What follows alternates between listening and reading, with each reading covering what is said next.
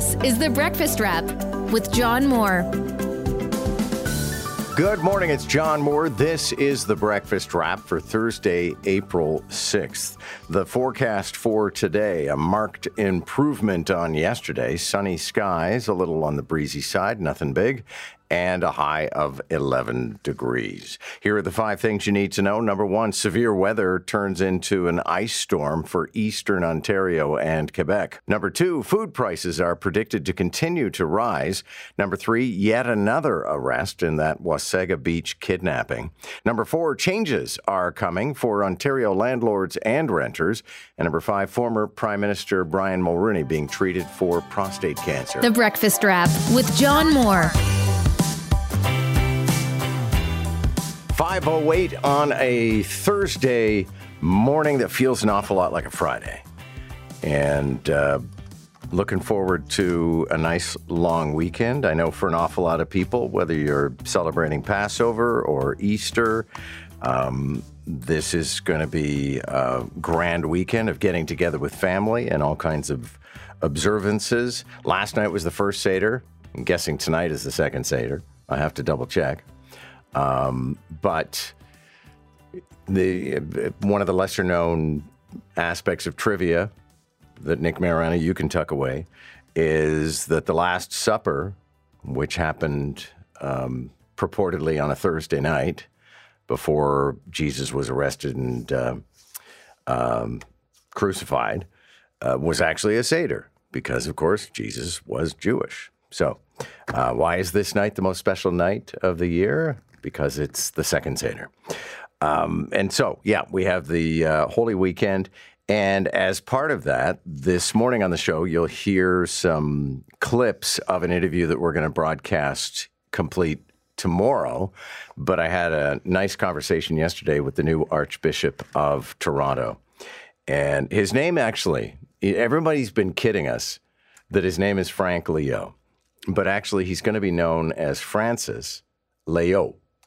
And so I had a quick exchange yesterday with Frank Leo, the real estate agent, and I told him about that. And he said, yeah, you know, in Italy, my name would be pronounced Leo, but here we go with Frank Leo, which gives way to the whole, you know, lion thing and his phone number and all that and all the imagery and all that stuff. But it was interesting to meet the Archbishop. And it's funny because some people will ask me, why are you so preoccupied with the Catholic Archbishop of Toronto? Because the previous Archbishop and I have had a nice relationship over the years. He got here in 2007. He retired last year. Because if you grow up in a place like Montreal, Quebec City, pretty well any city in Quebec, there are 3 public figures, and there always have been. There's the mayor, the chief of police, and the Archbishop. And so I've always taken a certain interest in that. Anyway, you will get to know the Archbishop a little better. The complete interview airs tomorrow morning for Good Friday, and we'll have some clips for you today. But listen, there are all kinds of things to consider in the news this morning. And I guess in some respects, we got off easy. I appreciate that for some people, it was a bit of a trial yesterday weather-wise, because the rain just came down, and there were waves of it. You know, it would let up and the rain would stop briefly and I would rush the dog outside and get in a quick walk.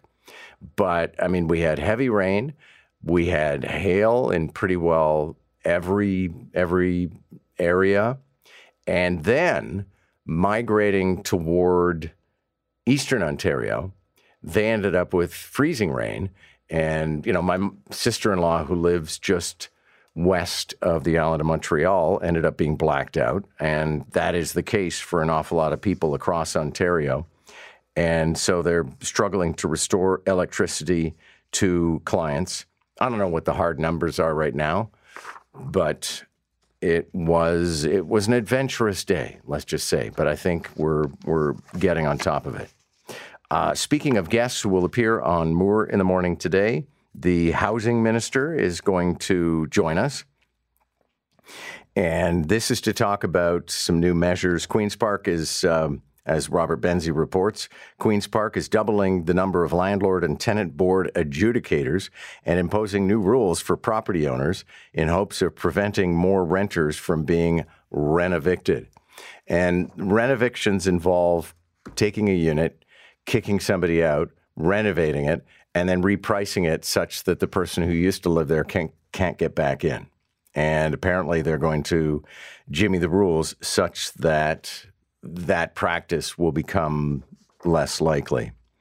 And, you know, one of the things I find fascinating is there are an awful lot of people who would tell me, oh, you know, Doug Ford and the Conservatives, they're so conservative. They're the enemy of the people. And policy after initiative after legislation seems to establish that this government is just as liberal as the previous government, in which case I will congratulate them again on a policy that I would definitely support, which is, first of all, coming up with a means to adjudicate disputes and to speed those up, and also coming up with a means to prevent rent evictions. I am totally on board. It's 5:13 and 10 degrees, and one of the other stories we're talking about this morning would be that the latest figures and projections for the price of food in Canada is that it is going to continue to increase. And the worst aspect of this is the biggest increases in food prices are forecast to be seen in vegetables, dairy, and meat, which pretty well is the whole 9 yards. And so for Canadians who have already, I mean, we talked yesterday about how food bank usage is soaring to the point where I think that the real standout thing in the report we were talking about yesterday morning about food bank usage was that a third of people going to food banks are full-time employed. So if you're full-time employed and you can't afford to feed your family unless you go to a food bank, then there is something fundamentally undone about the economy. And listen, I'm gonna press the pause button because we're about to hook up with our friends at CP24 to talk about what Toronto is talking about. One of the stories we'll definitely touch on is a report that came out yesterday. And it's funny, I've known for months that Brian Mulroney was ailing, but I didn't think it was significant to share, but the family decided to share it yesterday. So now we know that Brian Mulroney is battling prostate cancer. But then again, those of you listening right now of a certain age, pretty well every guy ends up battling prostate cancer at some point. All right, let's say good morning to News Talk 1010's John Moore. John, hopefully you didn't get caught out in the weather like I did, having to pick up the kids from school, but a lot of other people are facing much worse situations. Thousands of people without power across Ontario due to freezing rain and high winds from that spring storm. We had some pretty significant weather yesterday, didn't we? People were experiencing heavy downpours, high winds, hail in some places. But as this system migrated toward the east, it became a bigger problem, and we ended up with freezing rain. So that has hit Ottawa. You may have seen that people were paralyzed basically on the public transit system, and they had to actually cut through a fence in order to get people off of a train. Moving across the border into Gatineau and toward Montreal, they had freezing rain as well. A whole bunch of people blacked out. So we're getting on top of that situation. But yeah, yesterday was quite the spring storm. All right, and I'm sure this is news that people don't want to be hearing, especially with the recent warning from the CEO of the Daily Bread Food Bank, but food prices are expected to keep going up by 5 to 7% this year. Food prices were up by 10.5% this year, and that laps the general inflation rate, which is much closer to about 5.5. And you're right, a lot of people are going to be somewhat worried to hear that food prices are expected to continue to increase this year. And the average Canadian family is expected to be spending more than $1,000 above what they were previously spending. And I guess the worst news in all of this, Jennifer, is that the biggest food price increases are going going to be in vegetables, dairy, and meat. And, unless you want to become a vegetarian, it's kind of hard to avoid those food categories. Yeah, especially for young kids growing up. And this is something that I'm sure some people will be scratching their heads and not happy to hear as well. Apparently, Ontario workplace inspectors dined in restaurants while billing taxpayers for overtime. This is a Toronto Star exclusive where they're talking about how food inspectors launched something called an investigation into the underground economy. And effectively, the accusation is that they would go to food establishments and bars and they would just sort of entertain themselves for hours and pretend that that was part of their investigation. Monty McNaughton, the minister responsible, not impressed. He says if you want to try and claim pay for work you don't do, you will be fired. It's as simple as that. Wow. Okay. We'll see what happens there. And former Prime Minister Brian Mulroney is recovering from prostate cancer. He is. This was revealed by the family yesterday. It's something that a lot of people had heard murmurings about over the last little while, but waited for the family to actually confirm it. He's not doing any interviews. But Brian Mulroney, who is 84 years old, undergoing cancer treatment last fall in Montreal. And he was last actually seen out in the open in public in September. But the family insists he's doing okay. Okay, that is good to hear. And finally, my husband got a taste of this when he went to Beijing. I think it was during the Olympics, but I'm seeing them also in Toronto at a few spas. Are robot waiters the future? Some restaurants seem to think so. You're absolutely right. Some restaurants think that a robot to show you to your table, maybe even take an order, or at the very least assist human servers by, for example, taking plates off to the kitchen to be cleaned. This appears to be the future in restauranting. You're absolutely right that in China, this is a huge deal. As a matter of fact, years ago in Hong Kong, I was waited on at a dim sum eatery by a robot. But as one restaurant owner points out, the robot itself costs about $15,000, but a human will cost him $5,000 to $6,000 a month. Oh my gosh. So even the robots are more valuable. No, that's not true. Humans are definitely more valuable. But yeah, the price comparison's interesting there. All right, News Talk 1010's John Moore. I know you're off tomorrow, so have a safe and happy long weekend, and we'll talk with you again next week. Take care. Jennifer Shang over at CP24. And, a lot of things are being taken over by technology, and I don't think we need to grieve that necessarily. But I still think that a human server is preferable. I guess one of the reasons for that would be we've got like 3 locals in our neighborhood that we go to all the time. And eventually you get to know the servers pretty well, to the point where you ask about their kids and all kinds of other stuff. And a robot is just not going to replace that. However, at Humber River Hospital, if I'm remembering the correct name for that facility, they have, for example, a robot who will tell you where to go. There's a robot in the reception area, and you say, listen, I'm here for oncology, or I'm here to meet Dr. So-and-so, and the robot will interact with you. And there's no downside to that particular interaction. But the idea that some bot on wheels rolling around, that you would press the interactive screen in order to order your food, I think most people aren't into that. But it is part, I have to say, of this trend. I think I was telling you about this recently, that I had gone to a hotel in Ottawa, and in checking in, they said, well, if you're only staying for 2 nights, we don't do maid service. I said, really? Okay, because you used to, and you used to pay for it, and that I paid for it, and you're still charging me the same rate. But that's these days how things seem to work, which is they cut the level of service they give you. They never cut the price they charge you. And then if you get all indignant about it, they get indignant about it as well.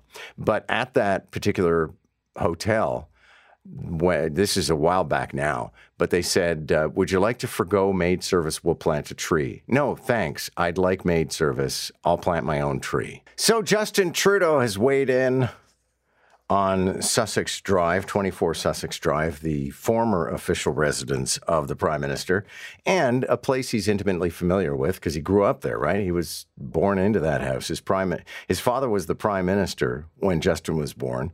I always remember that because I got a transistor radio for Christmas, and I guess that was the beginning of this. But we turned it on, and they were reporting that Margaret Trudeau had had a baby.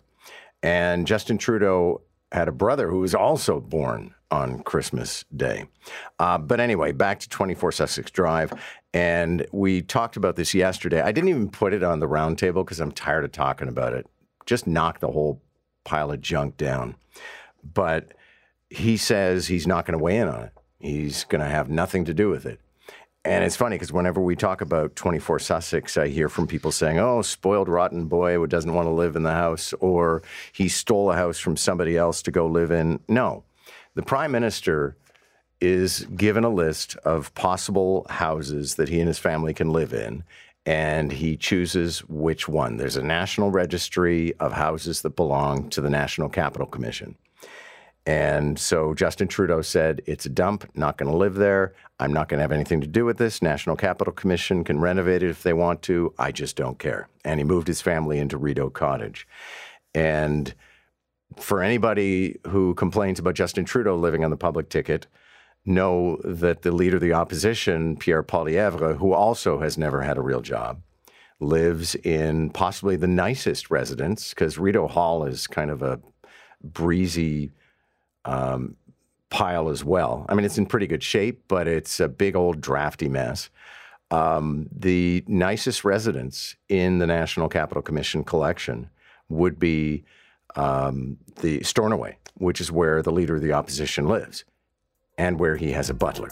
Oh, and a cook. You're listening to The Breakfast Wrap with John Moore. 5:36 on a Thursday morning.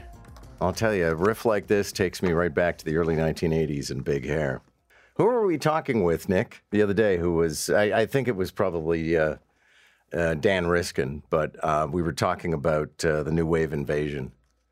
And that was definitely, you know what? I try not to. I read a study recently that said basically we lock in our musical tastes by the age of about 27, 28 years old. And then we just continue to cycle through the same stuff. So depending on your age now, it may be why your parents listened to Sinatra or to Elvis or to the Beatles. I try not to do that, actually. I still totally groove on the 1980s. And actually, I wasn't even a part of the 1970s in terms of pop culture, but I love the 70s channel on satellite. But I also, on the weekend, spend a lot of time, sometimes to my detriment, listening to the current top 40 because I still want to be plugged in. I never want to be one of those people who says, you know, they haven't written a decent song in the last 25 years, or they all sound the same. I won't fall into that category. However, I will forever be captivated by the early 1980s. To the point where, as a matter of fact, I found out that Crowded House is coming to the whatever beer label it is now, amphitheater at Ontario Place, and I'm totally, totally ready to do that. Joe Cristiano, that was you who told me about that, wasn't it? Yes, but you never answered me on whether you wanted me to pick up the tickets. No. I already got a pair. Oh, you already got a pair? Yeah, bought them on Saturday. I was going to go buy 2 pairs. But you didn't answer my text. I get a lot of emails. I find this perplexing, and it's to the point where, Mark Mendelsohn, I don't think could add any insight to this because it's a riddle inside an enigma wrapped up in a mystery. But Elnaz Hashtimari, a woman who was kidnapped from her home by 3 guys dressed up as police officers more than a year ago and remains missing, and sadly, in all likelihood, is probably no longer with us. But the number of people arrested in connection with this and then the infamous frying pan attack is almost getting to the point where it's more than the number of people who are running for mayor of Toronto. Ontario police arresting another suspect in connection with her kidnapping case. Dominic Ewan, 35, of Etobicoke, arrested, charged with kidnapping, fraud over $5,000, possession of property obtained by crime over $5,000. Police are still searching for another suspect, but I think we're up to like 6 or 7 people who have been arrested. And the big question is still, normally I call this exercise doing the math. You hear about, okay, well, a house caught fire and, there was a mortgage lien against it and a couple got divorced. Okay, I think we know what happened here. But in this case, the math I don't know what it adds up to. I mean, why was she hit with a frying pan? Why 2 weeks later was she kidnapped from her home by people dressed as police officers? Why are there so many people involved in this particular situation? And I don't know. So, talked yesterday, had a nice conversation, first time I've met him, the new Archbishop of Toronto, and it is the Holy Week, so we always do a conversation with the Archbishop of Toronto for Easter, but it's particularly interesting this time because he is brand new to Toronto. Born and raised in Montreal and only recently promoted and then transferred to Toronto. So, he and I had a bit of a chat about that, the fact that, we have kind of the same life story. Although he's 51, I got here when I was 37, but it's all about having grown up in Montreal and then ending up being offered a job that we couldn't say no to. But listen, I'll play more clips a little later on, but I wanted to share this one. I had to ask him about the fact that officially his name is Frank Leo, but he's opted to go with Francis, and also he pronounces his name Leo. So the whole real estate tease didn't quite add up. Very much aware of that, absolutely, yeah. My real estate is a piece of heaven. That's what we're selling. There you go. My real estate is a piece of heaven. Or, as some people have waggishly observed, Francis Leo will save your soul for a price and in a timeline agreed upon. And if not, he will buy it himself. So Josh Matlow is running for mayor, along with, as I mentioned, a whole bunch of other people. I was just looking up the monitor, and I guess our friend Nia Singh registered yesterday to run. And he becomes probably the 30th candidate. I think there were 31 people running in the last election. But let's admit it. The last election, John Tory was going to win, and he did. He won with 66% of the vote. The only person who was even considered to be a possible rival was Gil Peñalosa, and he got 18% of the vote. And then a person whose name I will not mention, who keeps telling everybody that he was fourth. I blocked him yesterday. I block almost nobody on Twitter, but he was coming after me about the incident that happened at College Subway Station. He's a former police officer and a guy who aspires to be mayor of Toronto, and he's just a petty, stupid troll. And like I said, I generally don't block people. I like to mute people, actually, because it cracks me up. Because I will find out, for example, that a certain former columnist for the Toronto Sun tweets about me all the time. And I'll find out from somebody else, oh, yeah, she's doing it again. And I don't care. She's on mute. But I decided to block Blake because he's a jerk. And he's an unworthy candidate. And having got 1.6% of the vote in the last election, I'm betting he gets even less this time. So let's get back to Josh Matlow, who actually phoned me last night. I'm just sitting there watching, the PVR and The Voice. And Josh Matlow wanted to talk about what happened on the TTC, but also his policy on public disorder and violence, because I think he realizes this is going to be an issue that is probably going to decide the election. And it plays very well to the former chief of police and to, for example, Brad Bradford, who announced this week that public order is going to be one of his preoccupations. But here's Josh Matlow at a presser talking about how he plans to address violence. And I believe for far too long, we've been putting too much responsibility on the police to do what trained experts, professionals can be doing to be better positioned to get results, to prevent violence from happening in the first place, to address mental health, trauma, to identify individuals who have the potential of violence and de-escalate a situation before it becomes a tragedy in the first place. As your mayor, we're going to create the Community Health and Safety Fund. And we're going to finance that by stabilizing the annual police budget. That budget is $1.16 billion. By stabilizing that budget over the next 3 years, we will free up $115 million to invest in preventing violence and crime in the first place. And, you know, it's not a bad approach.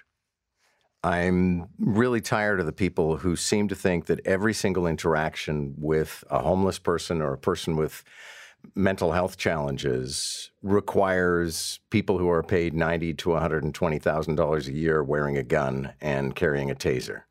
And that is not out of any disrespect for the police. I would prefer that the police occupy themselves with other things, while the guy who is making a scene on the corner or on the TTC is engaged by mental health professionals who, in all likelihood, make a heck of a lot less than the police. So it's not a bad bargain. Subscribe today and always hear the latest episode of The Breakfast Wrap with John Moore.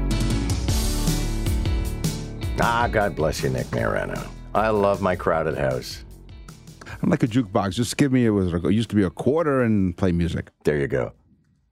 I got into this a long time ago, but this Twitter exchange with, of all people, Andrew Coyne, who, it may surprise some people, is pretty big on the pop culture file. And we agreed that Crowded House is possibly the finest act ever. So, but that's a parlor game that we can play another day. Interesting story out of Quebec that definitely ends up, this is like talk radio gold, ends up on the round table today. The education minister in Quebec has announced that you will not be allowed to have prayer rooms in public schools. And if you want to pray, you will have to do it silently. Some people are actually quite excited about the fact that Quebec is kind of on the vanguard of cracking down on everything related to faith. I've never seen why it is controversial or fractious that some people would like to have a prayer room. And in the case of Muslims, for example, they would like to be able to wash their feet and then pray in a room. It's not that big a deal, but it seems to fly up a lot of people's noses.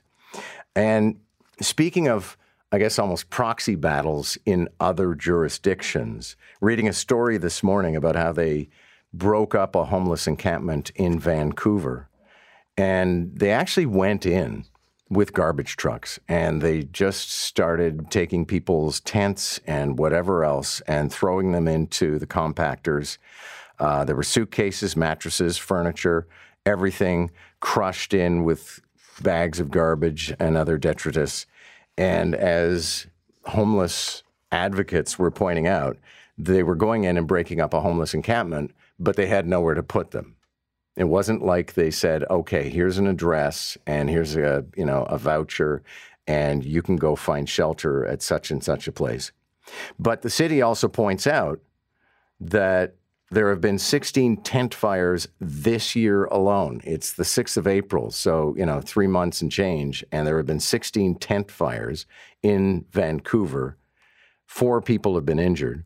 1,600 propane tanks seized since an order was issued that you couldn't have a propane tank in a homeless encampment.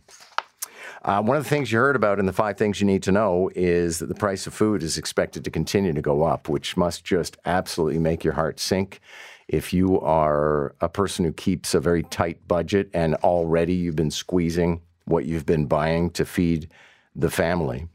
But inflation was about 10.5% on average for food in the last year for the average grocery bill. Now, a lot of people made adjustments.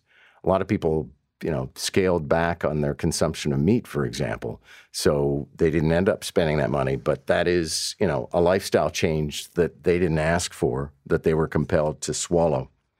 And then, in a related story, looking at an investigation that was done by a team at the CBC, and they talk about this very, very interesting and, probably for many people vexatious phenomenon where effectively, grocery chains will charge different prices depending on the outlet. And that's not to say that, okay, well, you go to No Frills, you expect to pay less. No.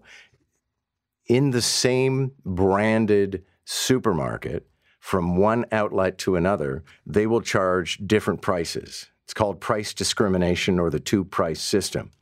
And the logic for the retailer is you go to the supermarket and you pick up a can of corn and you see that it's, $1.99, and maybe you know that at another outlet it might have sold for 99 cents, but you're not going to go to the other outlet because you're at this particular one. So, for example, they cite, and this is not a supermarket, this is actually Shoppers Drug Mart, but they talk about a woman from Mississauga who said she would take advantage of a 20% seniors discount at Shoppers Drug Mart, but she found out even after the 20% discount on Seniors Day, which I'm pretty sure is Tuesdays, or is that? No, that's Rexall. Anyway, the drugstore price for some Tide Pods that she wanted was $15.99. At a Loblaw-owned grocery, it was $10.99. And of course, those, Loblaw and Shoppers Drug Mart owned by the same corporation, the same Weston corporation. So fascinating, frustrating for people trying to keep a budget. And that's the thing, right? I mean, you can say that the market will correct itself and that people will figure out how to buy things at the right price. But I don't know an awful lot of people who go to like 3 different retail outlets for their common needs, groceries and pharmaceuticals, and compare the prices and then sort of create a mixed basket of stuff in order to save money. That's the Breakfast Wrap. Thanks a lot for listening. My name is John Moore. I hope we'll talk again soon. You've been listening to The Breakfast Wrap with John Moore. Don't forget to subscribe and get the latest episode from wherever you get your podcasts. And listen weekday mornings from 5 to 9 on News Talk 1010.